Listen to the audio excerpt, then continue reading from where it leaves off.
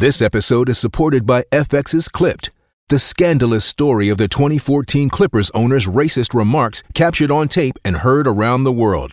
The series charts the tape's impact on a dysfunctional basketball organization striving to win against their reputation as the most cursed team in the league. Starring Lawrence Fishburne, Jackie Weaver, Cleopatra Coleman, and Ed O'Neill.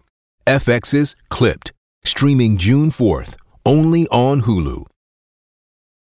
All right, time for us to bring in Scott Shantz this morning because he has been looking into the issue of how we're feeling about the way things are going right now.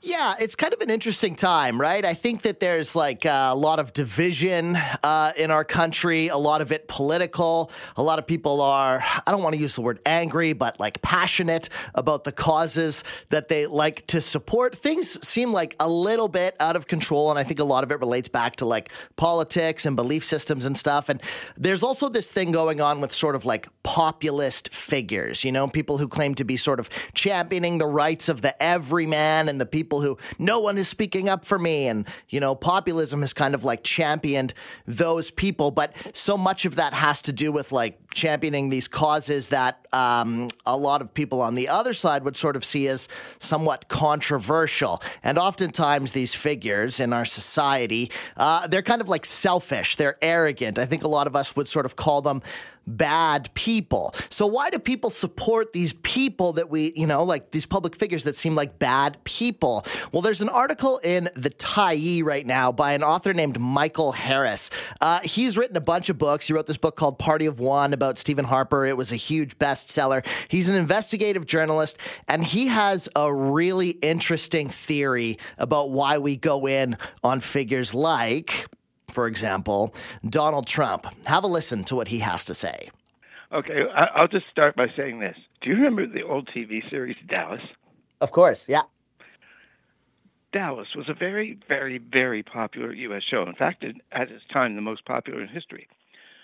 The heartthrob of that show might have been Bobby Ewing, but the heartbeat of the series was J.R. Ewing. And he was the television predecessor of Donald Trump. Every week, people tuned in to see what dirty trick JR would pull to get his way, what lie he would tell, and to see that sneaky little smirk he would always put on when he was successful. The show was built around that. We could call it the fascination of the abomination. Maybe there's a part of it that is that. But there's also that love of the freedom of the outlaw. We saw it in the movie Easy Rider. Here's two guys not jumping on anybody's rope. They're doing their own thing, happens to be drug dealing, but it's all done so beautifully. It's rather like Bonnie and Clyde. There wasn't a dry eye in the house when I saw that movie when the two of them were shot. Nobody wanted them caught. And I had a strong feeling that Trump feeds into that notion that somehow these outliers, these people who are breaking the law, are somehow freer human beings and perhaps braver human beings than the rest of us. Yeah, there kind of is that, right? Like you mentioned people in the article, Jesse James, John Gotti, Billy the Kid, all people who have kind of taken on a sort of anti-hero, maybe even hero element. And yeah, I identify with what you're saying about they have some sort of a freedom. Now, how that translates into politics, because it offers some explanation to a thing that I think a lot of people haven't been able to get our heads around, and that is the popularity of a person like Donald Trump.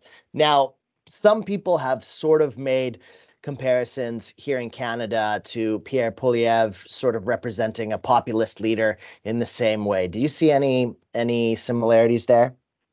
I go even further. I would say that the whole game plan that the CPC is running in Canada not only apes and mimics Republican politics and Trumpian politics. The U.S. guys, in my view, would be very happy to see Pierre Poilievre in office. And one of the dead giveaways that Poilievre is following GOP policies is every time he is asked, so what would you do? So if Trudeau's as bad as you say he is, if he's the devil, the way you say he is, what would you do if you were in power? And his answer to that is, I don't need to talk about that. We just need to talk about how bad the other guy is. That's exactly what Trump does. Trump disses and destroys people. He doesn't have solutions. Yeah, it's absolutely fascinating stuff. And when you put it that way, it becomes a little more interesting and maybe even a little more scary. Michael Harris is the author of Party of One. It's the best-selling expose of the Harper government. His investigations have sparked 4 commissions of inquiry, and he has this brilliant piece published in the Tyee right now. Is Trump finally cooked? Don't bet on it. Some interesting stuff to watch down the line, and I hope we get a chance to connect again on it. Really appreciate your insight, Michael Harris. Thank you so much. A real pleasure to talk to you. So that was the conversation that I had with him, and an interesting take there. What do you think, Simi? Do people relate to guys like Poilievre and Trump in the same way that they related to J.R. Ewing? I think what it is there that sense of freedom. Like, you're right. Like, this deep down, I think all of us at some point would just like to do whatever the heck we want to do without any repercussions or consequences. But that's not the way the world works for the vast majority of us, right?